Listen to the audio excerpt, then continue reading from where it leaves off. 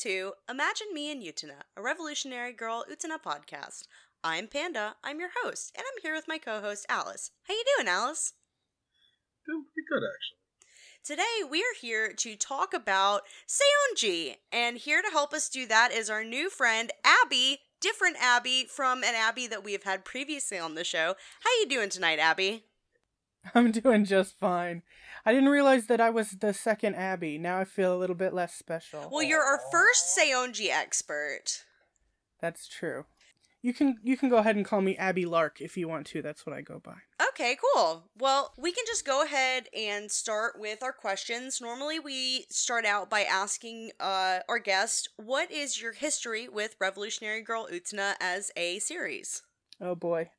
Well, I started when I was in high school. I started watching anime in general. And I had a friend who was really into Utena to the point where, like, she had a bunch of websites and did a bunch of fan art. They were all, like, the GeoCities websites that you'd see back then that everybody had. And then, she had just the first videotape.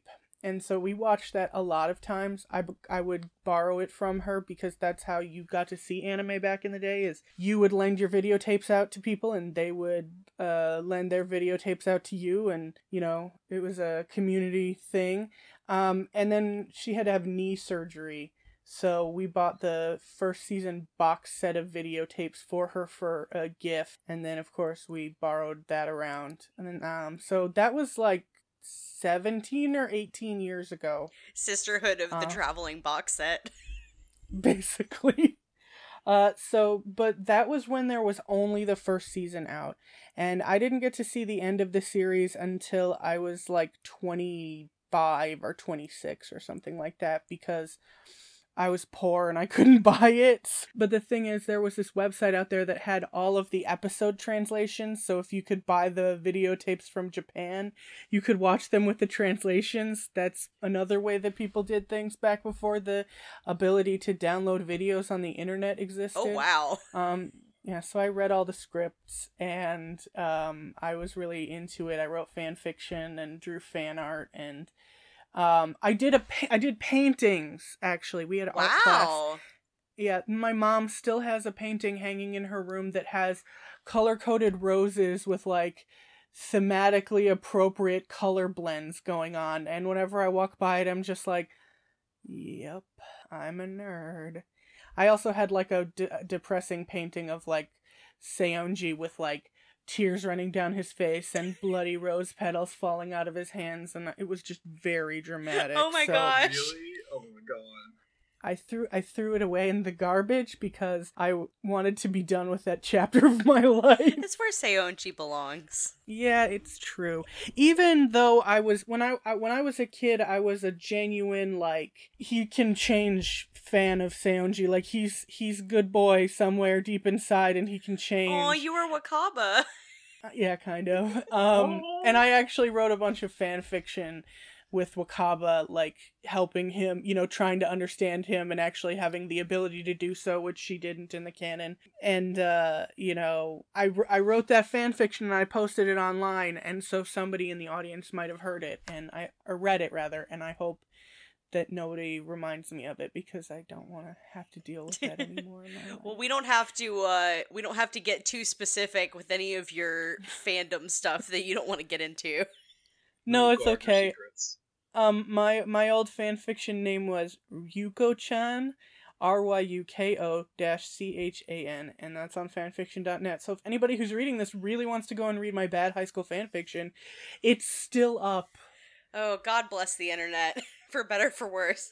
I get a lot of, like, random faves on my really shitty Ranma fanfic, and I'm like, but why? Oh, I love Ranma.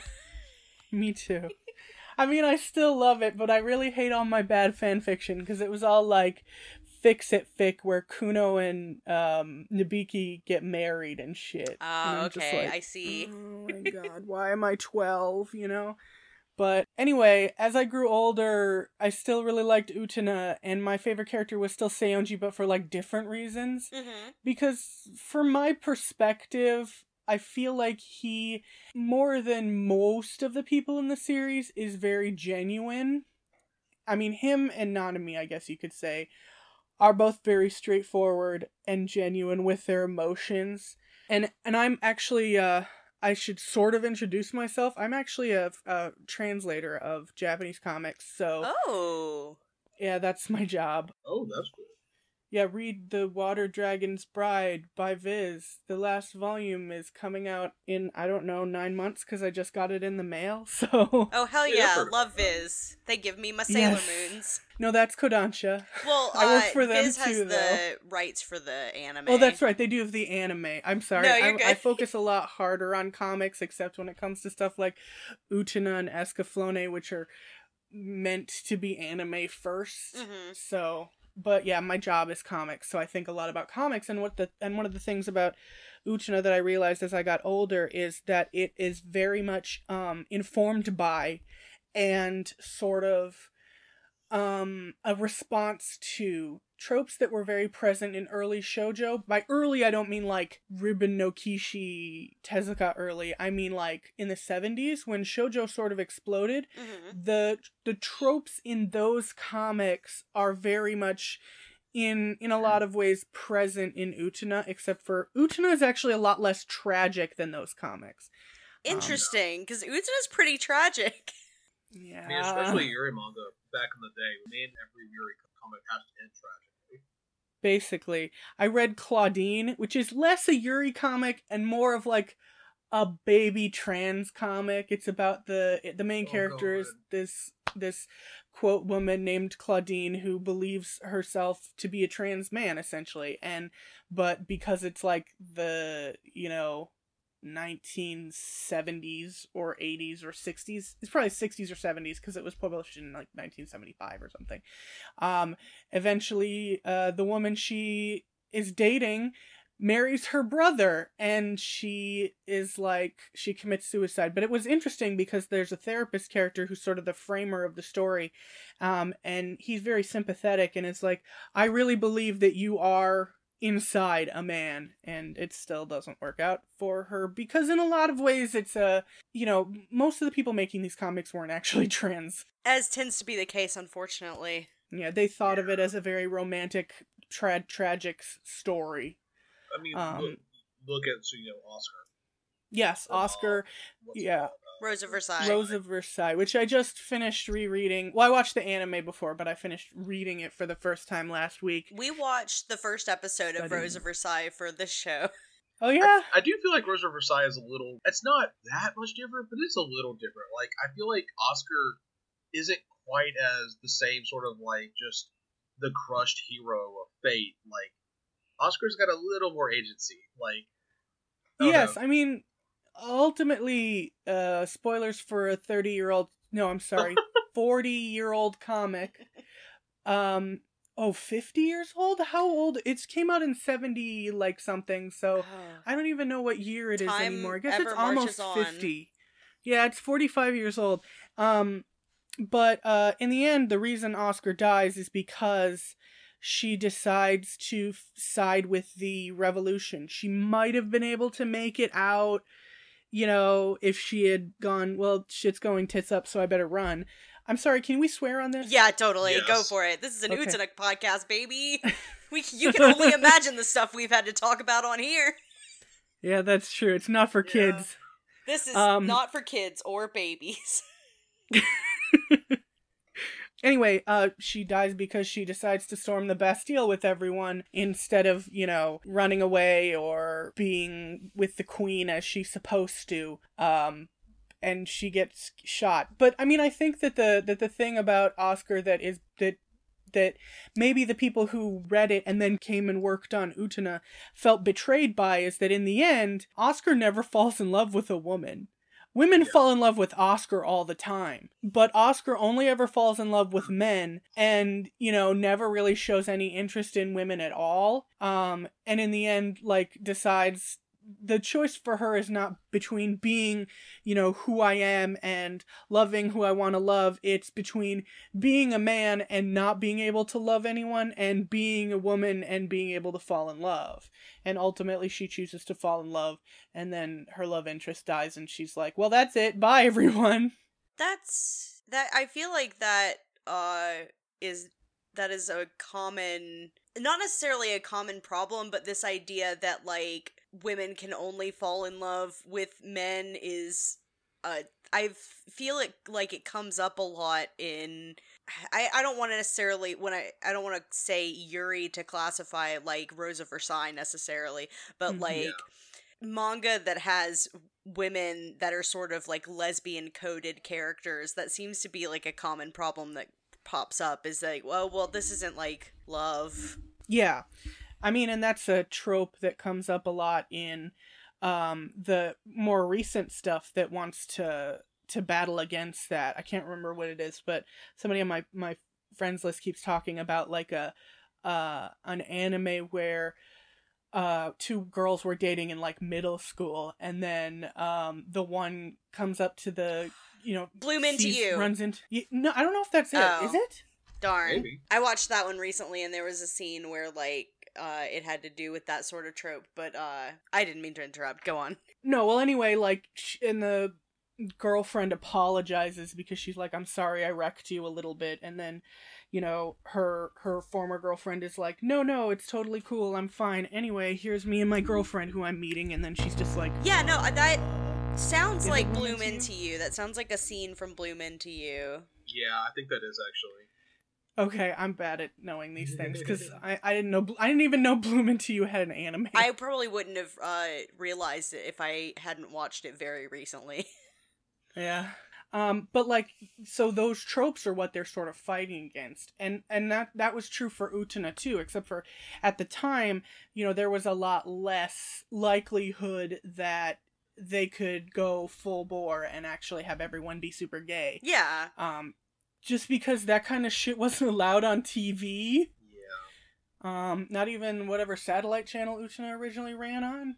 But one thing that's interesting, and that actually goes back to our topic for the episode instead of just being me rambling, is that there are a lot of characters like Seonji in these older comics. There are a lot of characters like him who are very controlling of the women in their lives, and who are like sort of, they generally tend to be anti-heroes, or they're usually a lot more suave than he is. He's kind of blunt, but I feel like Seonji is a piss take of that kind of character. He is, yeah, because he doesn't ever get what he wants, literally ever.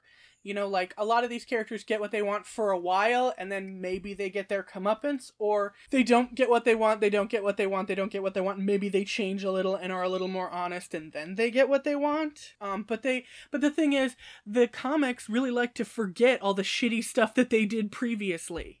Ah. Like in Glass Mask, where Masumi Hayami, he falls in love with this girl who's like 14 when he's 26 or something. And then, I mean, he thinks it's gross too, so at least there's that. He's like, I can't be falling in love with a 14-year-old. That's nasty. And then, of course, she's an actress. It's about acting, Glass Mask.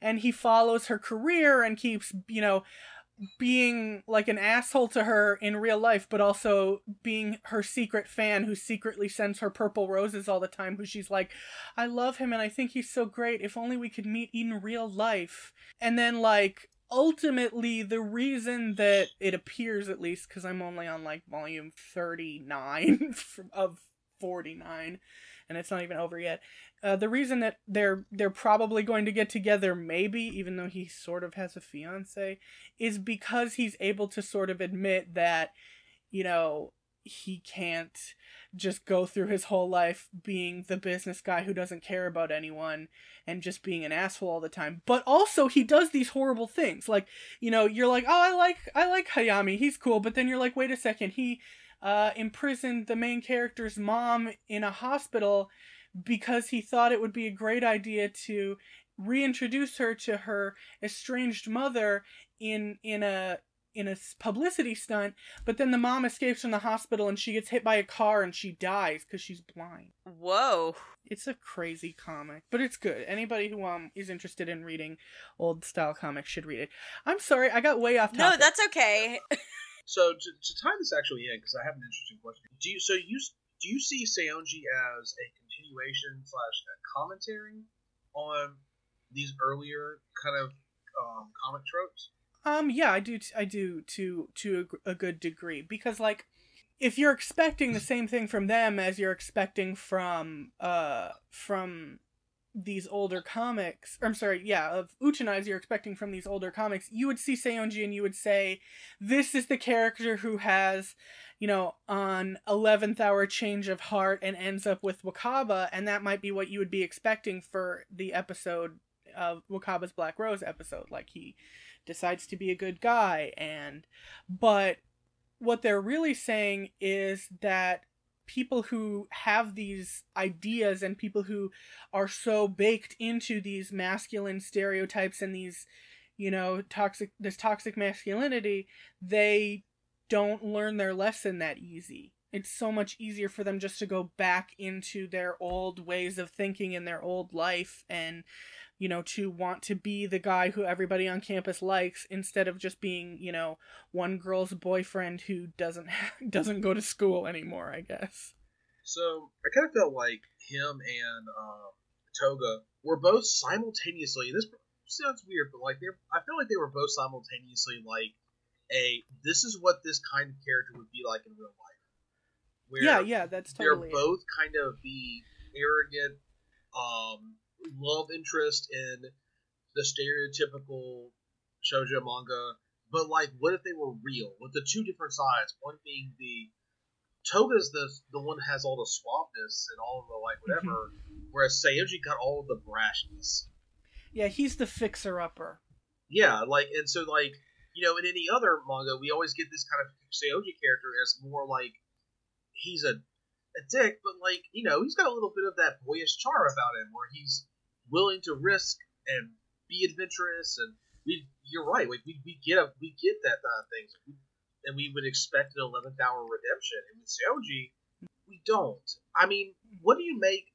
Because with the closest we get with him is the episode with the last Toga duel, where him and Toga sort of team up to stop Utena from going forward with the revolution. Do you think that's as close as he gets? Do you think that's counts at all?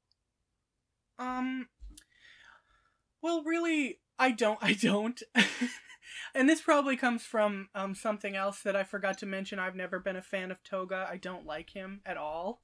I think that, I mean, I'm sympathetic to the character of Toga, because I believe that all the things he's done, you know, are they all have a root back into the fact that he's been abused. Yeah. So there's only so much I can say against that. I just don't like him as a person and, you know, as a character. But he's kind of cool in the manga. I like the part where he goes and lives with Utena as like her servant. That was pretty fun. But I feel like what they're doing there is not like, it's not actually trying to help. I think that they don't necessarily understand that what Akio is doing is like manipulative bullshit. I mean, they do want her not to go along with his plans, but also what they're trying to do is sort of expiate their guilt from not being able to help her when she was a kid.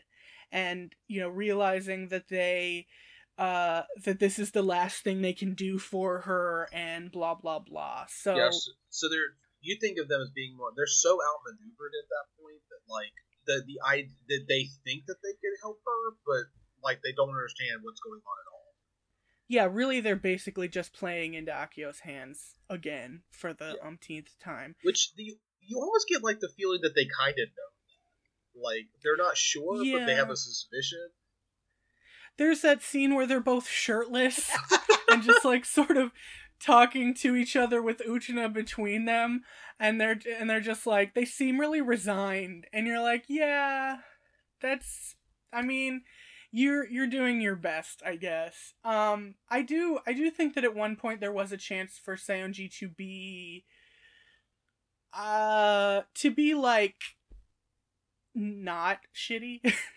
And it sort of was right. It was, I mean, it, you know, it was kicked off with another act of shittiness, but right after he comes back to school after the Black Rose saga. And of course, nobody remembers what happened there, basically, although I guess the actual events outside of the duels are probably still extant.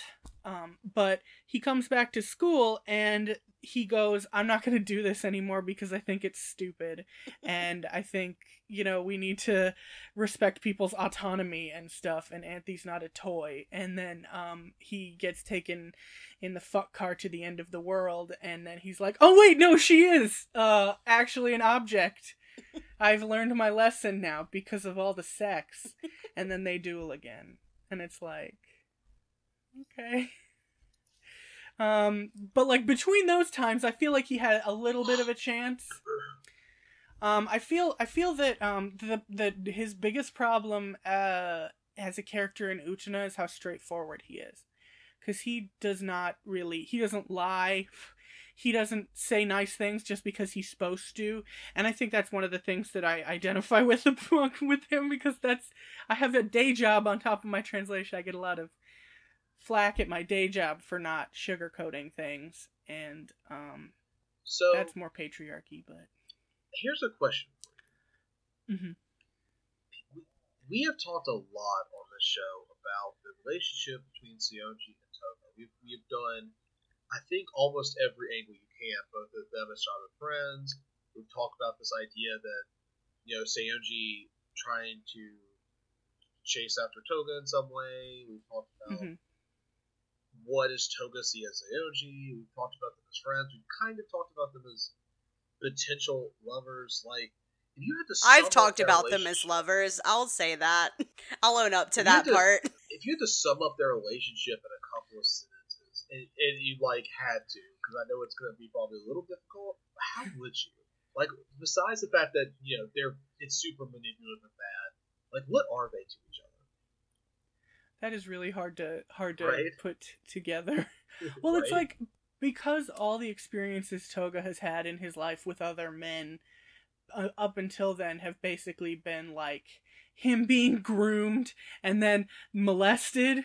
I think that it's very likely that he acted out sexually with Seonji.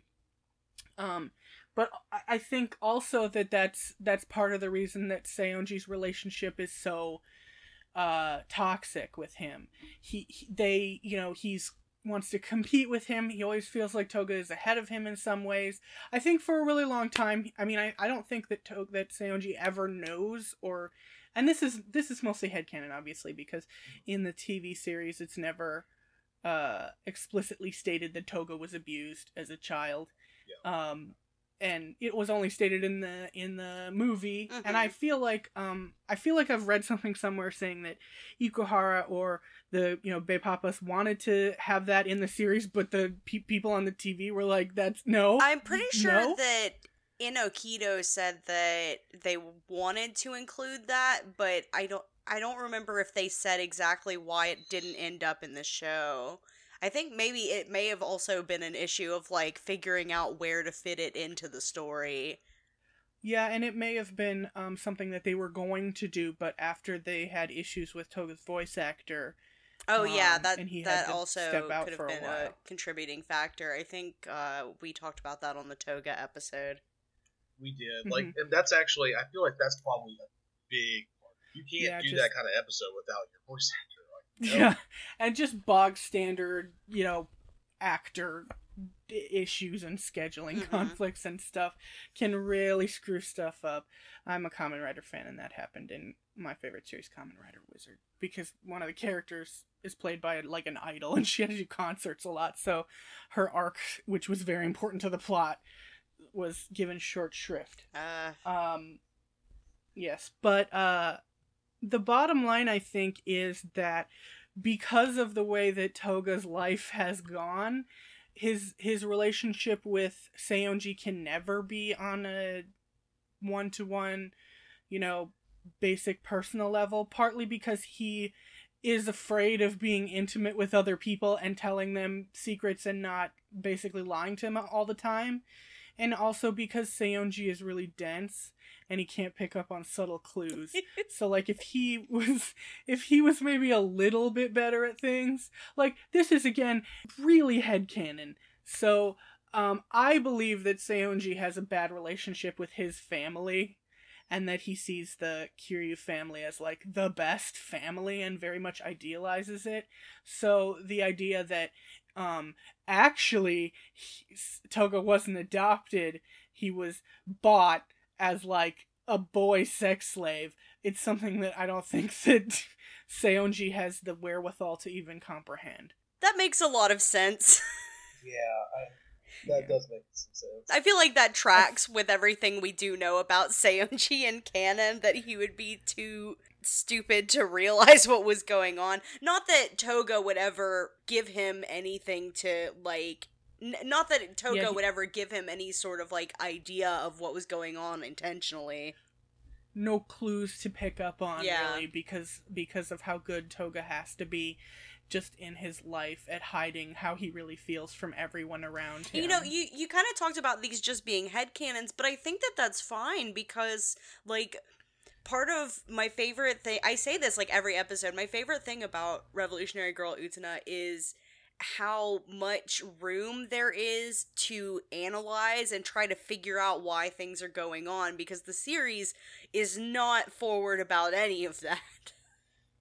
Mm-hmm. It's really subtle all the time, and it's like, you can really glean a lot from, like, the Shadow Girl plays, and, you know, just these very subtle lines about what characters are using which, you know, which referrals, like, who's saying San and who's saying, you know, who's not saying anything or whatever. So, yeah, I mean, I think that one person's interpretation is just as good as any other, except that as a human being who is a person, sometimes I see people shipping Toga and Seonji, and I'm like, no. I mean, no, they are toxic and horrible together, and you know, I mean, yeah, and there's like it, you know, if you want to live in, or if you want to work at that, then I have to see the work. So if you want to say now that they're out of that school and now that they're able to communicate with one another, you know, they can make it work, I can be like, okay, but you have to show that to me because I can't believe it just on, you know, straight up face I think value. I did actually a bit with the two of them together, and I kind of had this idea where Toga, in a way, for Seonji becomes a kind of a revenant, where no matter where he is, everything kind of like is revolving around him around Toga while he is at that school. Like things become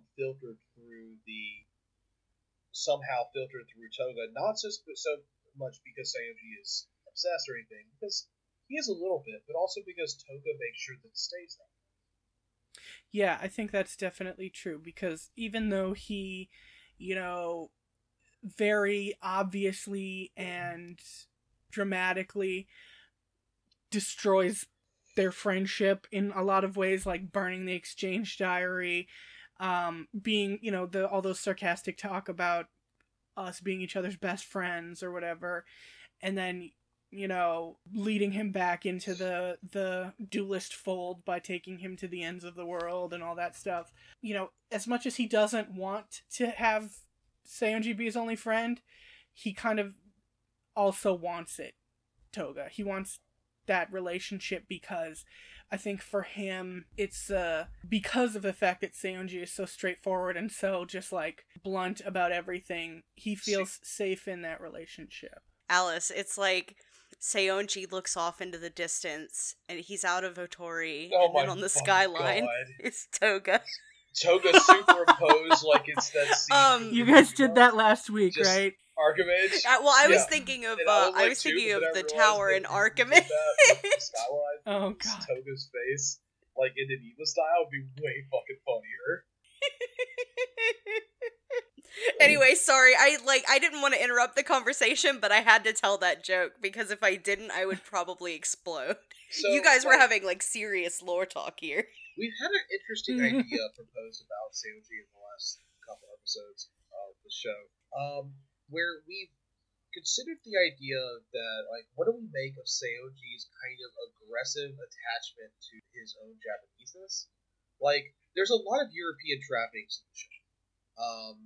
From the European style fairy tale to the architecture to the use of French, but Seonji's attachment to traditional Japanese cultural forms is kind of noteworthy. Like, his use of he does kendo. He doesn't do fencing. He uses kendo specifically. Like, he's one of the only characters we see in more standard, in sort of Japanese dress as opposed to Western style dress. What do you make of that? Yes. Well, I mean, fundamentally, as somebody who has a rough basic, I would say rough because I don't want to be like, yes, I know all there is to know about Japan. Seonji is actually a very old name. Let me see. I'm looking it up. Basically it's an aristocratic name. So they're basically a part of the royal family. There's a very famous Prime Minister of Japan whose name is Saionji. It's Kinmochi Saionji. And he was actually the 12th and the 14th Prime Minister. I'm looking at it on Wikipedia. This kind of prestigious place. Not prestigious in the money way, so much prestigious in the I'm connected to those who have always kind of been in power. Yes. And this is mostly just at this point it's a trope. So if you look at other characters who are named Saionji, I'm not talking about Sekai Saionji because I don't know much about school days, but if you look at Hyoko Saionji from Danganronpa 2, she was ultimate old-timey Japanese dancer. So, she has that Japanese history and culture thing going on.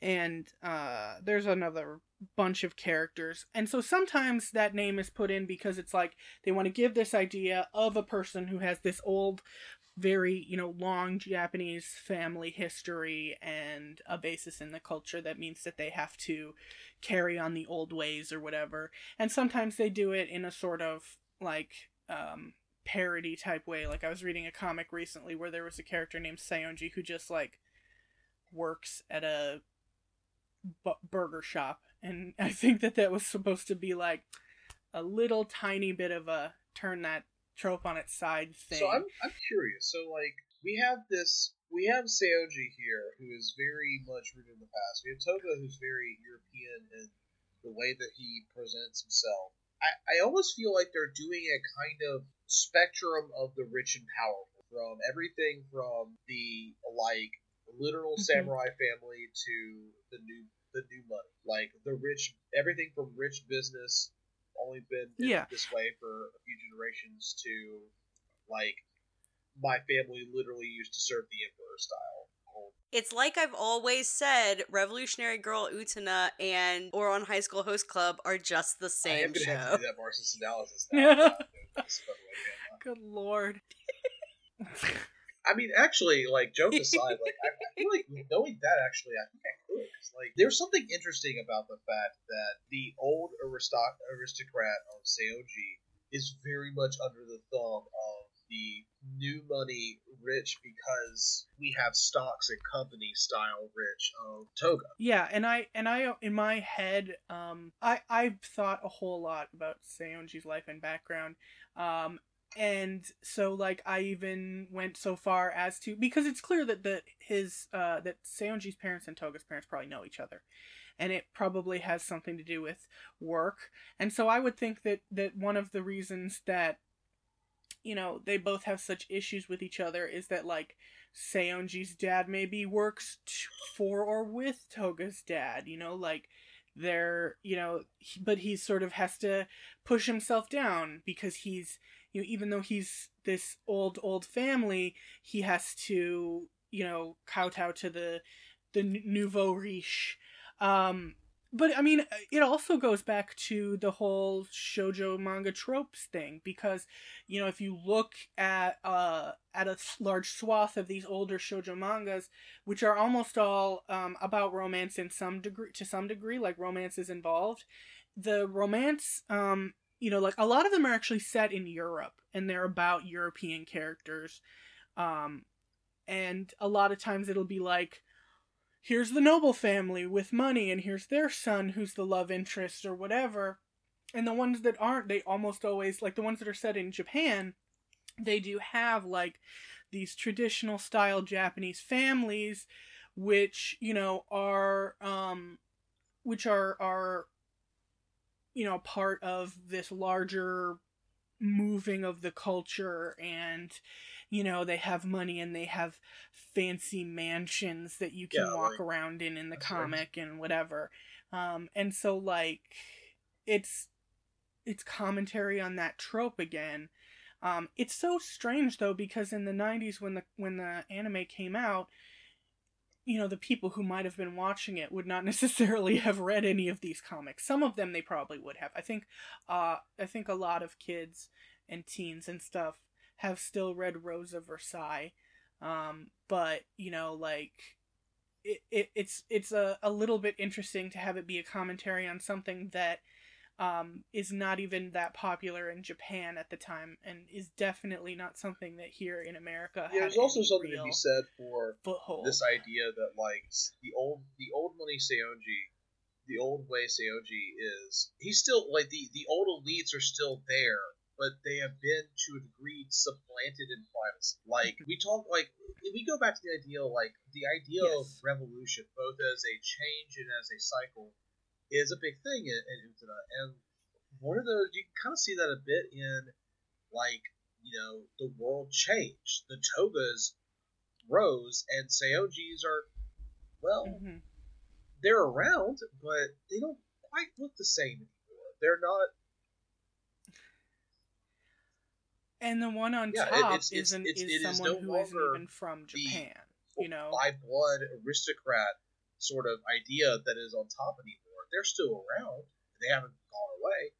But it is the possibly adopted, like the sort of like the adopted toga ideal that is sort of on top. It's like whether or not either of them are adopted, even the idea that one of them could be underscores for me that though this is very much not the old way of doing things. They were the new way. Although adoption is actually the old way of doing things in Japan. Yeah, especially in like big long lineages. Even if you're not talking about just I don't have an heir so I need to adopt one. If they only had daughters, they would adopt the son into their family, and the son would become the that was the way that you did a lot. The son-in-law, rather. Parts of Europe as well. Yeah, I mean, but that doesn't mean that as a death of the author sort of independent critical analysis we can't talk about that. That reading of aristocracy, sort of the aristocracy and the person of Seonji being supplanted and sort of like playing second fiddle to the propertied rich sort of like new class that the toga represents. I feel like that's pretty accurate. Like, and also like it would sort of add a little extra layer to why Seonji is so determined to not just catch up to Toga, but be better than Toga. Just finally, at one thing.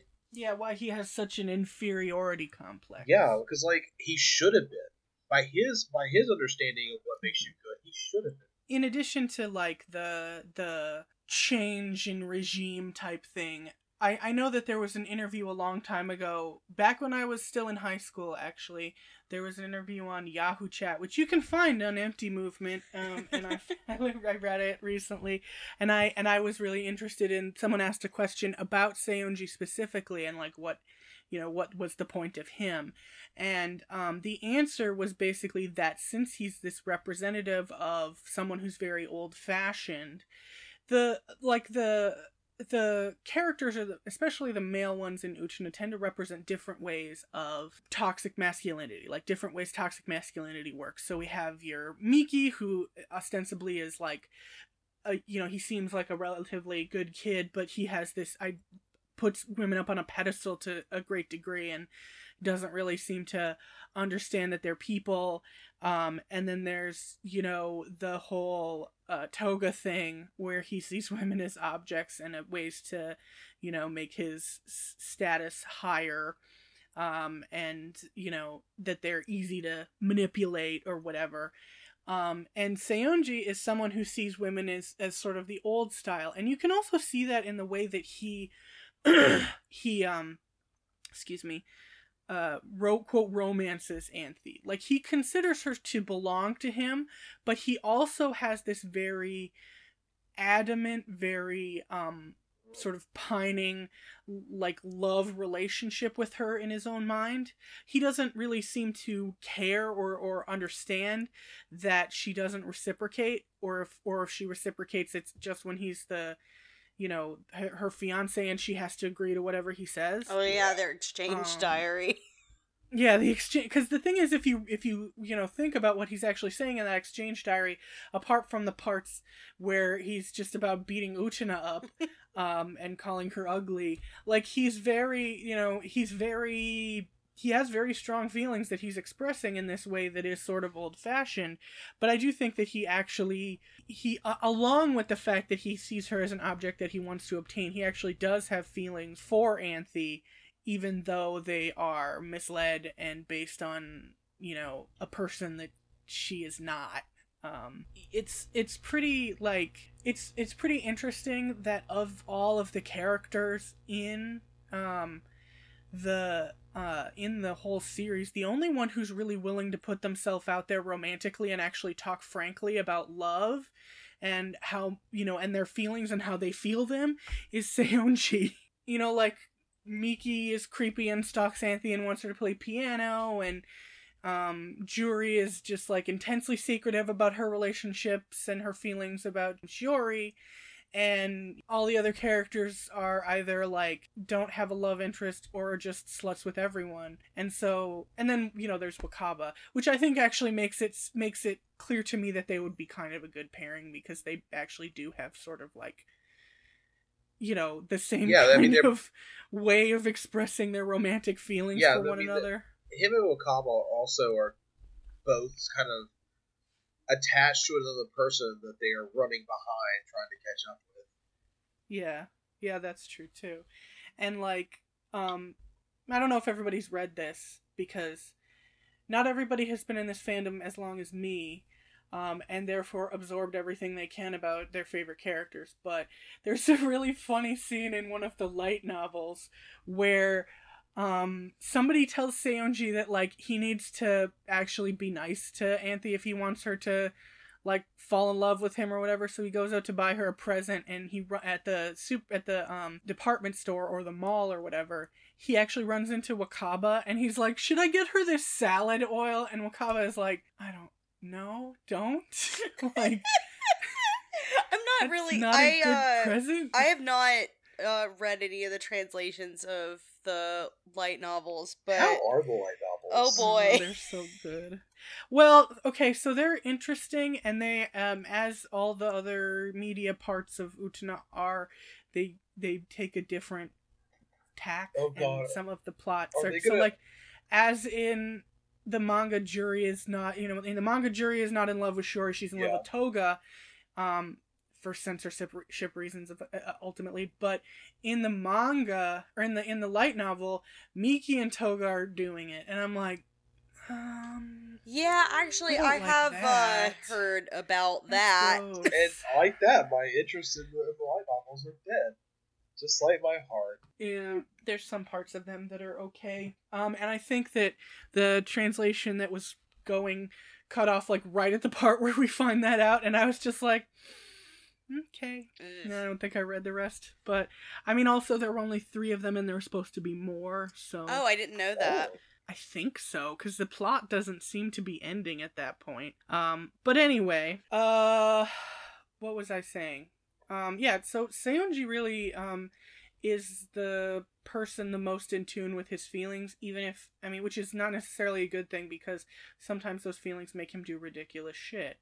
And, not all of it is great, like stabbing Toga. Well, all the feelings That was are the good. best. Some feelings are bad, actually. Seonji Yeah. has a lot of bad feelings. He has a lot of feelings, and most of them are not controlled in any significant way. And I do, like, think a lot about his not wanting to be friends with anybody, because technically he probably still consider himself friends with Toga, and I think that if he stopped worrying so much about Toga and actually got himself some new friends, he might not be so awful, but that's not going to happen.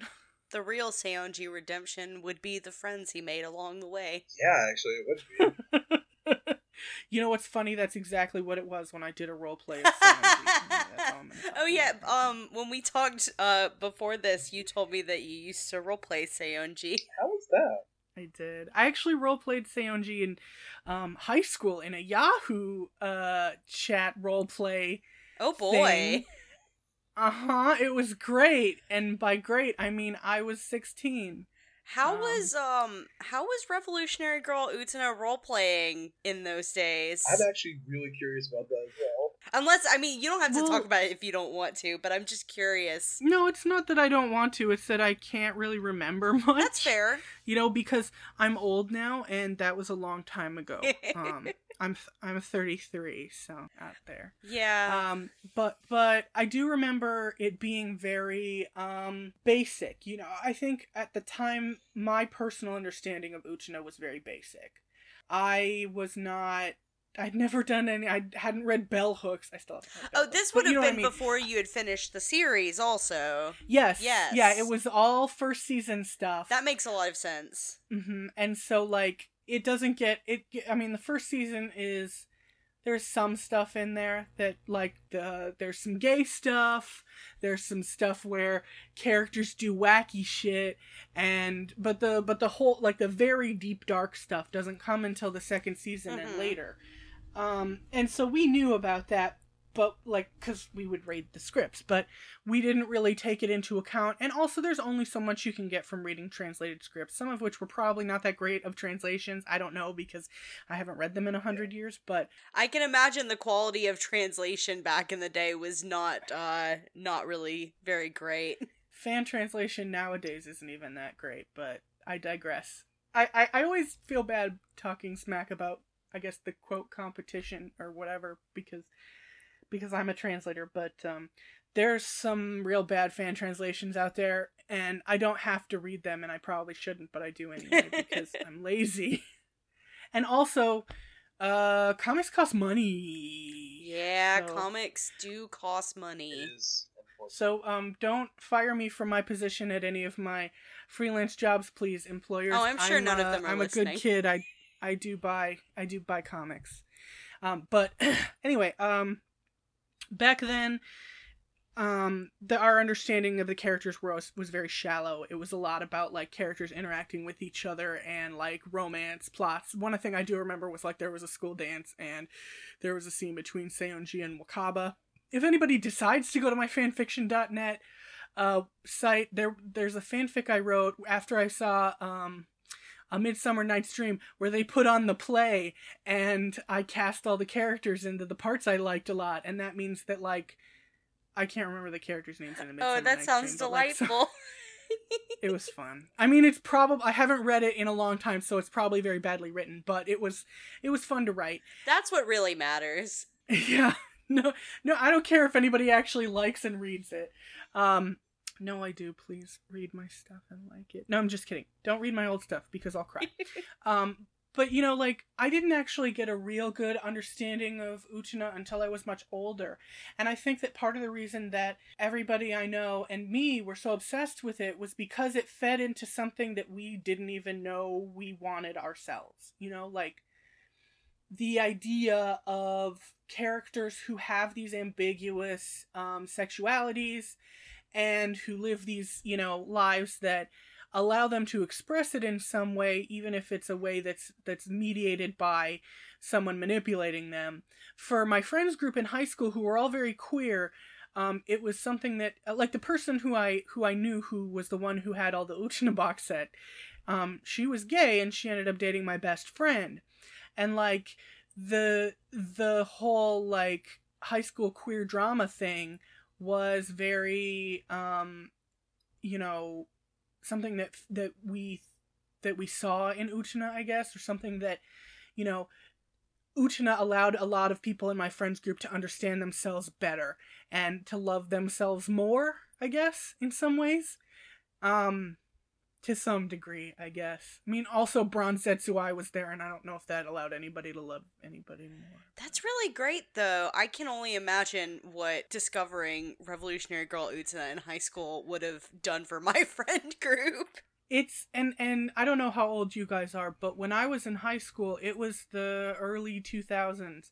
And, you know, in this age of, you know, relative gay acceptance, it's hard to remember what things were like back when Will and Grace was on TV.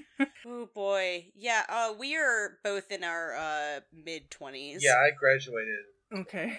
But like, cause back then, you know, like, my best friend who is gay had a bowling shirt that she liked to wear, and we went to a really big high school, and a lot of people yelled at her for being, you know, a D word, and I was like, I will punch them. And, you know, but like, I don't know if when she got harassed for that, she had even come out to me yet. I'm straight, by the way, but all of my friends in high school were artsy gays. And so, like, just having this thing that we could talk about that allowed us to express these feelings that maybe we were too afraid to express out loud.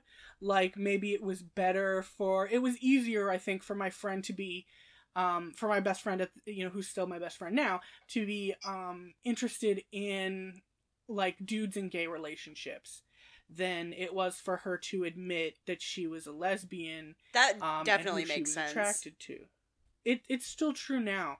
And it's an interesting thing that I have no right to talk too much about, because I'm straight and not, you know, I'm not someone who has paid a whole lot of attention to that. But having Utena there and having, like, it was more than we would have seen on our TVs. Absolutely. You know? It was more than anybody had ever really considered at that time.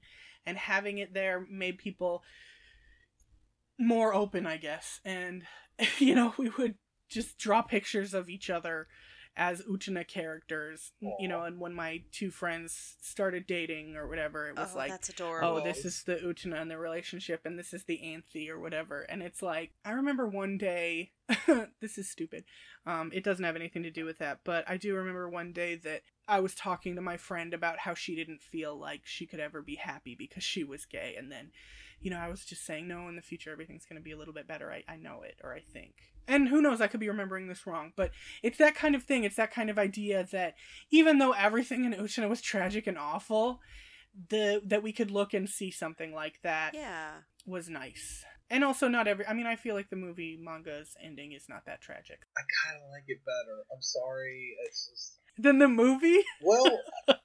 You know, I actually read it before I read the movie. It was another one of those comics that I had, like, a printed out translation of, and I was reading it, and I was like, ooh, and I cried. We just did an episode about the movie manga, and I like both endings. I like the movie, and I like the movie manga, but there's something that does just, like, make me feel nice and warm inside about the, like, waking up at the planetarium ending. It's so good. As opposed to the triumphant ride off into the sunset. Where they make out. Where they kiss, naked. And are naked.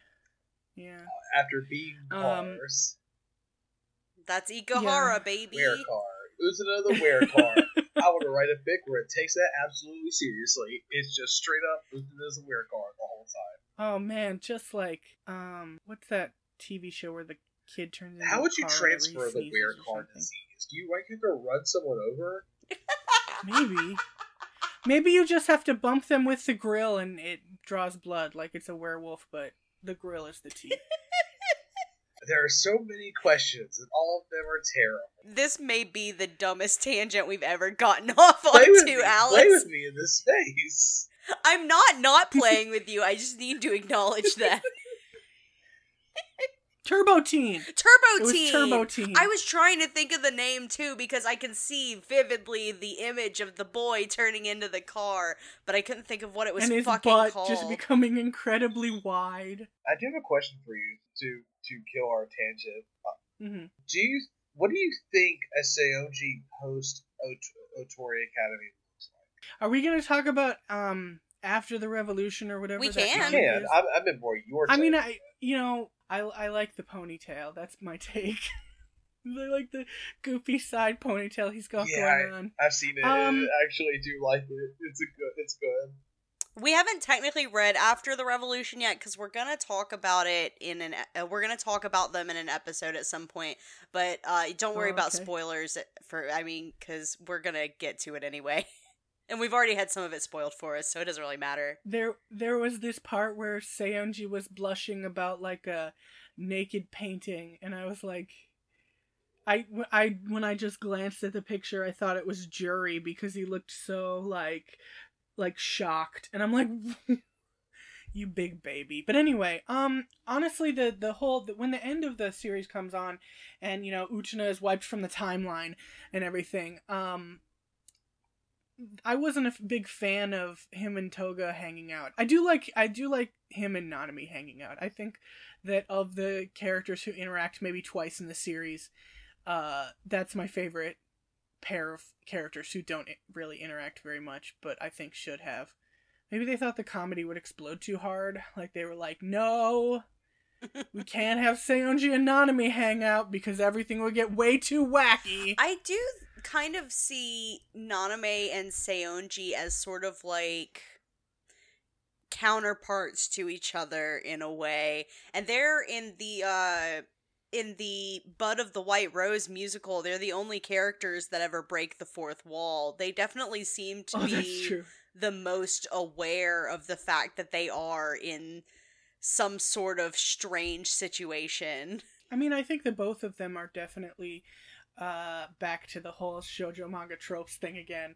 They're both the strongest shoujo manga trope characters. Yeah. Because Toga, as much as he's like the princely type of character, that is sort of undermined incredibly by the fact that he is actually super manipulative and under someone else's control and not 100% actually that interested in Utena, at least in the animated series. I mean, he's interested in her, but I don't think he actually wants to be with her in the series at all. In the manga, it's different. But the thing about Nanami is she fills this like role that's usually the rival in the shoujo manga of the 70s, where she's super over the top, and she has very little inner life. In a lot of these comics, the rival is just like evil woman for the sake of being evil, like I stole your life and then I pushed your grandpa down the stairs. Seems way too specific to not be a direct reference. Yeah, that does seem like really specific. Okay, that was Hakushaku Reijo, which is a comic about a girl who's an orphan, but actually she's a duchess not a duchess. What is it? Hakushaku is duke? No, is it? No, it's count. She's a countess. And then this girl drowns her trying to steal her life because nobody knows what she looks like. And then she doesn't die, but she gets amnesia, and it's fucking amazing. It's super good. That sounds simultaneously terrible. It's not done. They're not done translating it yet. That sounds like a soap opera. There are a lot of them are like that. But it's like, she's always gonna be this really high class girl who has everything that the main character who's not high class doesn't. And she, is, in spite of all that, she still wants what the main character has, It feels like, from your description, they kind of took that archetype and split that character into both Nanami and Jury. That's probably true too. Yeah, Jury.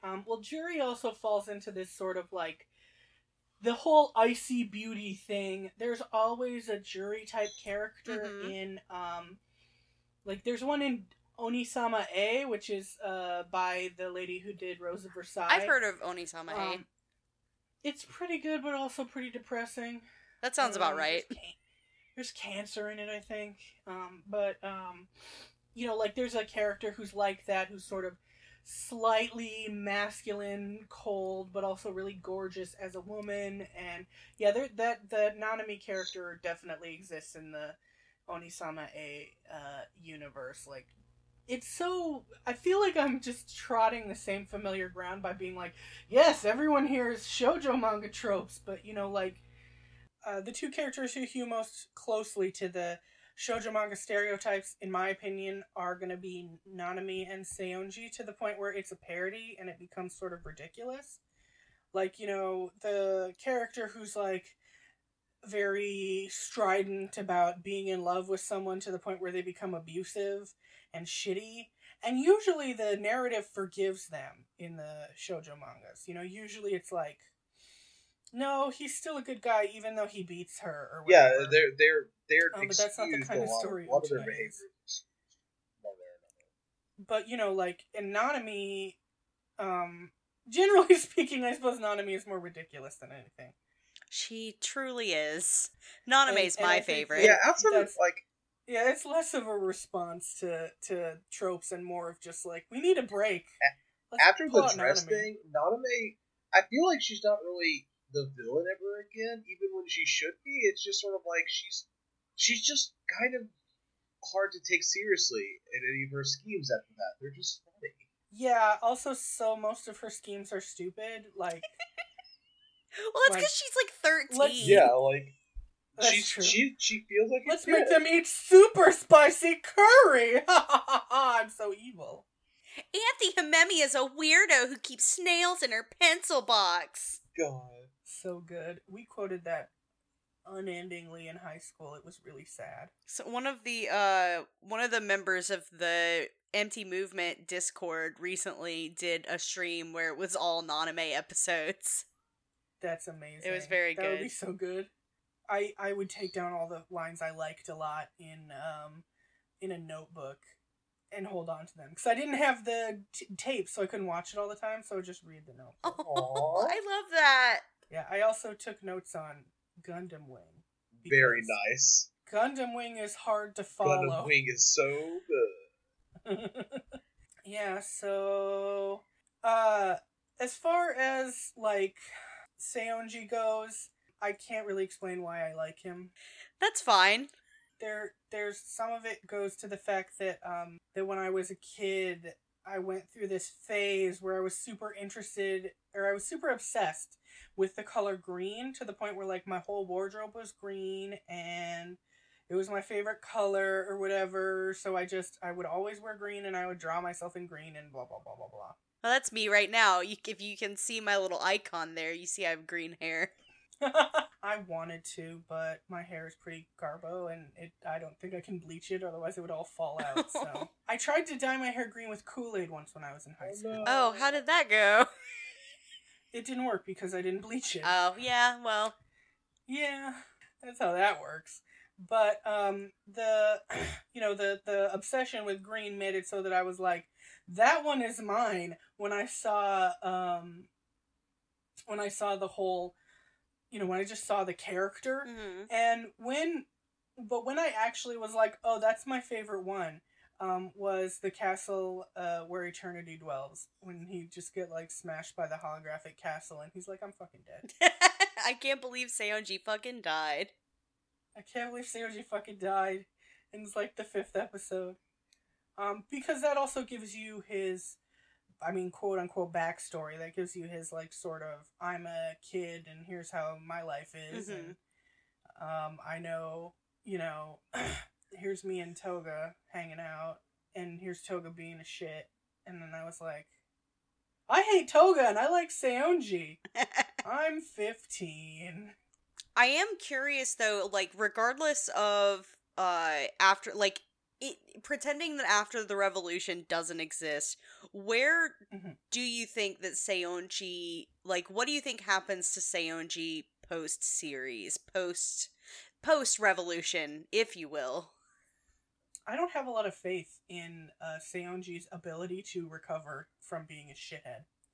I think that, that if you just take all the characters who exist and the plot as it exists, even after he gets out of school, the likelihood that he will realize that women are people and he should treat them that way is pretty low. Although, I mean, maybe if Nanami is around and is able to influence him, he has a better chance. Because if there's anyone who can make you realize that women are people and sometimes they're really weird, it's Nanami, because she's a very weird woman person. I definitely think that they have the most potential to at least lead somewhat normal lives post-revolution if they put in the work mentally. I do feel like that's true. I mean, maybe Juri, because Juri has a lot of outside influence in her life, even if it's being a model outside influence. But I do think that, honestly, I think that of the characters who are siblings, just of the characters in general in the series, the ones who act the most like siblings would probably be Seonji and Nanami in, like, their 2 times that they interact. Like, Nanami just fucking clocks Seonji. And I'm like, yes, that is a sister-brother thing. I love the scene where she comes upon him in the woods cooking eggs, and she thinks that he's gonna cook her egg. Apron on. It's so good. His frilly apron and his It's such a good scene. I don't know why he's camping. He doesn't seem like the type, but it's like, but when you see it, you're like, okay. When you see it, it feels like it makes sense, even if maybe it doesn't. Yeah. I mean, it's the kind of camping where you have a table and a basket full of eggs, so it's kind of baby camping. Your staples of camping, your tent, your basket of eggs.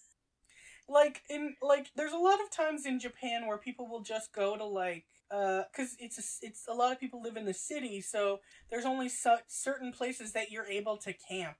And you'll go there and it's just like some grass by a lake or whatever, and then you just make curry, and it's like, okay. And I feel like that's the kind of camping he's doing, except instead of curry, he's making eggs. That's what it looks like. He's such a garbage boy. Is there anything that you wanted to bring up about Seonji that we haven't really gotten to? I think he learned how to carve by carving his own bokken. Interesting. I like that. I could see it. Yeah, I could see that. That was my theory. Yeah. Because he got that wood carving kit, but he was pretty good at it already. And it's like, how do you do that?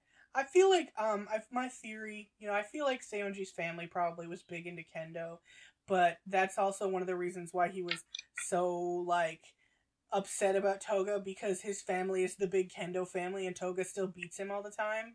Oh, yeah. Inferiority complex. And I'm sure he goes home and, his grandpa's like, beat by that Kiryu kid again, huh? The orphan, or whatever. Aww. Poor baby. I mean, he does have, a huge inferiority complex. He is an inferiority complex. Yeah, and he's, just also a bad person, and, I don't know, but I still love him a lot. It's okay to love bad people when they're fictional characters. Yeah, and also when you understand, what it is about them that makes them bad, and, why there might be people out there in the world who hear that he's your favorite character, and then they're like, yikes, Although, honestly, as I grew up, my list of characters who I liked changed a lot. I kept being really fond of Seonji because he was my first favorite or whatever, but when I was a kid and before you really actually get to watch, the series, but you sort of know things about what's going to happen in it, I just got to the point where I really didn't like Anthe. And I didn't understand why she does what she does and, what her whole point is until I actually watched the series. And then I was like, oh, with context, this makes so much more sense, Anthe is an enigma. I knew the witch story or whatever, and I knew that she stabs Utena at the end, and I was just like, why?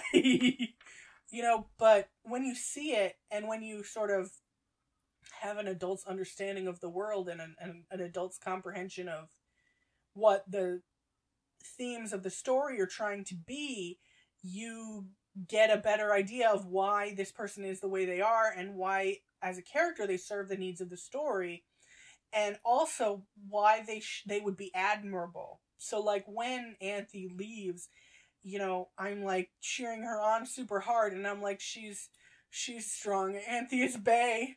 And, you know, but when I was just reading about what happened, I was like, you know, as, like, a 17-year-old kid. That makes sense. I think I liked Utena a lot more in high school, and I like her a little less now. Which is a little bit sad, but she is really very, I don't know, I guess you could say wishy-washy, or she has protagonist syndrome, where we usually refer to Utena as a dumbass. Yeah. She definitely is a dumbass.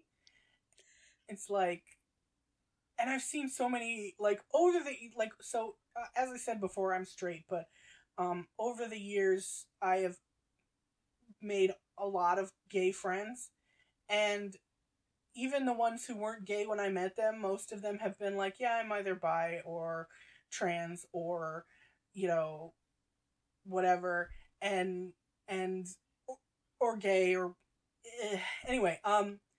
So what I see in Utena a lot is the person who's just very, very focused on being who they are, but also being completely normal, because I may wear shorts to school instead of a skirt, but I'm not gay. I'm still a completely normal girl.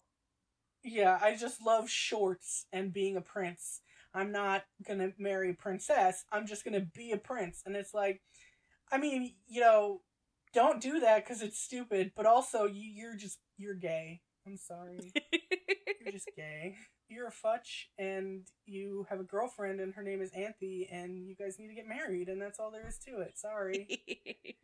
All right, well, looks like we kind of need to wrap up. So, yeah, I'm sorry. I talked. No, that's why we had you on. Was definitely to talk a lot. Do you have any closing thoughts? You know, if you like Utena, I would recommend that you take a look at some of the stories that inspired it. Most of them aren't available in the West. Rose of Versailles isn't. Udon Entertainment has the license, and they have not been putting out any information about it. And they've had the license for almost 3 years now. Well, that's unfortunate. Yeah, so if you know anybody at Udon Entertainment, I guess make noise at them. Udon Entertainment, we're calling you out. But, like, there's a lot of good stories that might make you understand the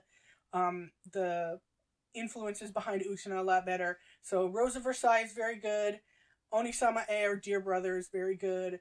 You know, Claudine is very depressing. Those three are all by the same person. I would also recommend Glass Mask. It's like super long, and it's not even over yet. It's been going since the 70s. Wow. And it's not done yet. That's insane. The author recently tweeted that she will complete it no matter what, because the magazine it was in is no longer That's being wild. published. When your series, we stan a legend. When your series outlives its platform, that's wild. Oh, it's already outlived platforms before. She used to be in the Hanato Yumi magazine, and then she was moved to the monthly Hanato Yumi magazine, and then that's the one that no longer is being published. So, I don't know where she's going now, but I want it to finish because it's very close, and it's also very good, but it's also very melodramatic. So, you know, if you want to read something that's a little shorter than Glass Mask, I would recommend your Onisama A or your Claudine. Again, also very depressing. And I also was reading Oke no Monsho, or Crest of the Royal Family, or Crest of the Pharaohs, which is a very old isekai comic about a girl who gets transported to ancient pharaoh times, and it's kind of stupid, but it's by this person who made Hakushaku Reijo, and I like both of those very much. So anyway, well, thank you so much, because we went into this knowing that, or we've gone through this knowing that Utena is very it was a response to a lot of shoujo tropes, but we haven't really gotten into it in the specific as much, and you brought a lot of that knowledge to the table that we didn't necessarily have before, so thank you so much. You're welcome. And if you just want to try something by Chiho Saito, Magnolia Waltz is actually really good. And if you think there's a part in Utena in the first few episodes where after Wakaba gets screwed with by Seonji, I still hold that Seonji just actually did throw out the letter and somebody picked it up out of the garbage. He probably threw it out like, ugh, another stupid letter, and then one of the Kendo people picked it out of the garbage, and he may have seen it and gone, I don't care, but I don't think he put it up on the board himself. Anyway, after she's like sad about her shit, she pulls out a book that she said she recently reread because she hated it before because of the dumb romance plot or whatever, and now she really loves it because the person falls in love with the guy, later gets married to someone she likes better, and that's basically, that's part of the plot. But Magnolia Waltz is very good, and I think everybody should give it a chance. It's also by Chiho Saito. Okay, awesome. And, there's a sequel, but yeah. All right. Sorry. No, that's fine. Listeners, if you would like to follow us on Twitter, you can do that at UtenaCast. If you would like to follow me on Twitter, you can do that at Impandanata. Alice, where can people find you on the internet? You can find me on the internet at Twitter at Lyrewolf. That's LYREWULF. And don't you have a couple other things that you like to plug? Yes. So I have a Ko-fi. Give Alice your money. I'm doing what are they called? Commissions? Yes. I'm doing commissions.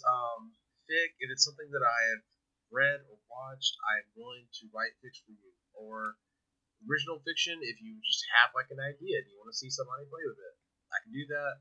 I've done work on some mods before. I've done work on like fan fiction, so I can do a lot of things. So get in touch with me.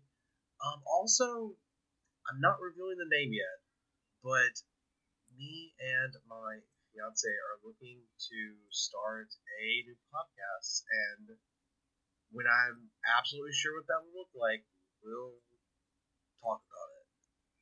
I feel like there's a chance you have accidentally said it in a recording. Should I just won't say the title?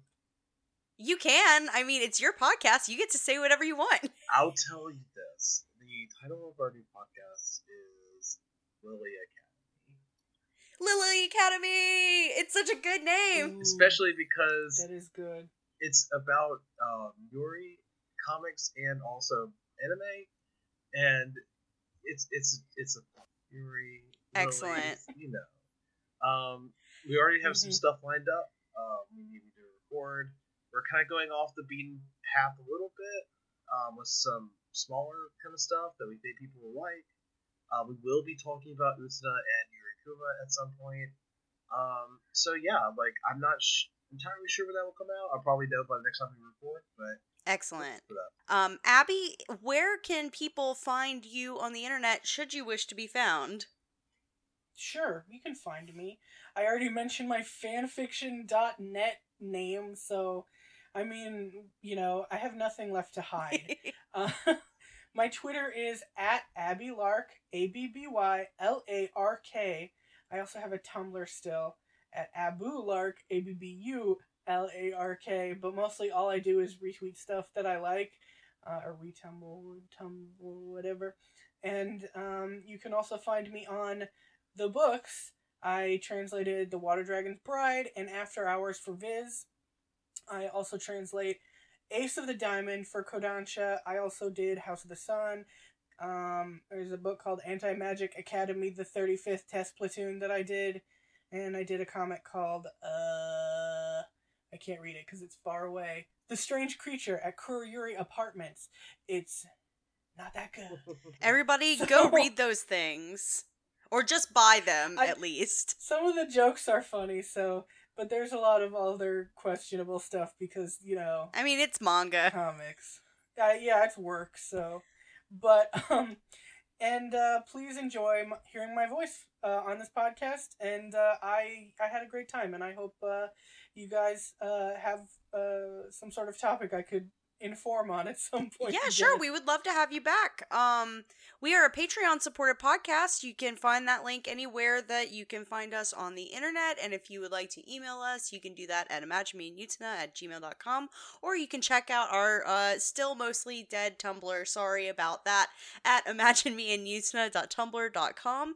And that is all of our plugs, or if it isn't, one day I will write them all down. That is not today. So, revolutionize the world, everybody. See you later. Bye.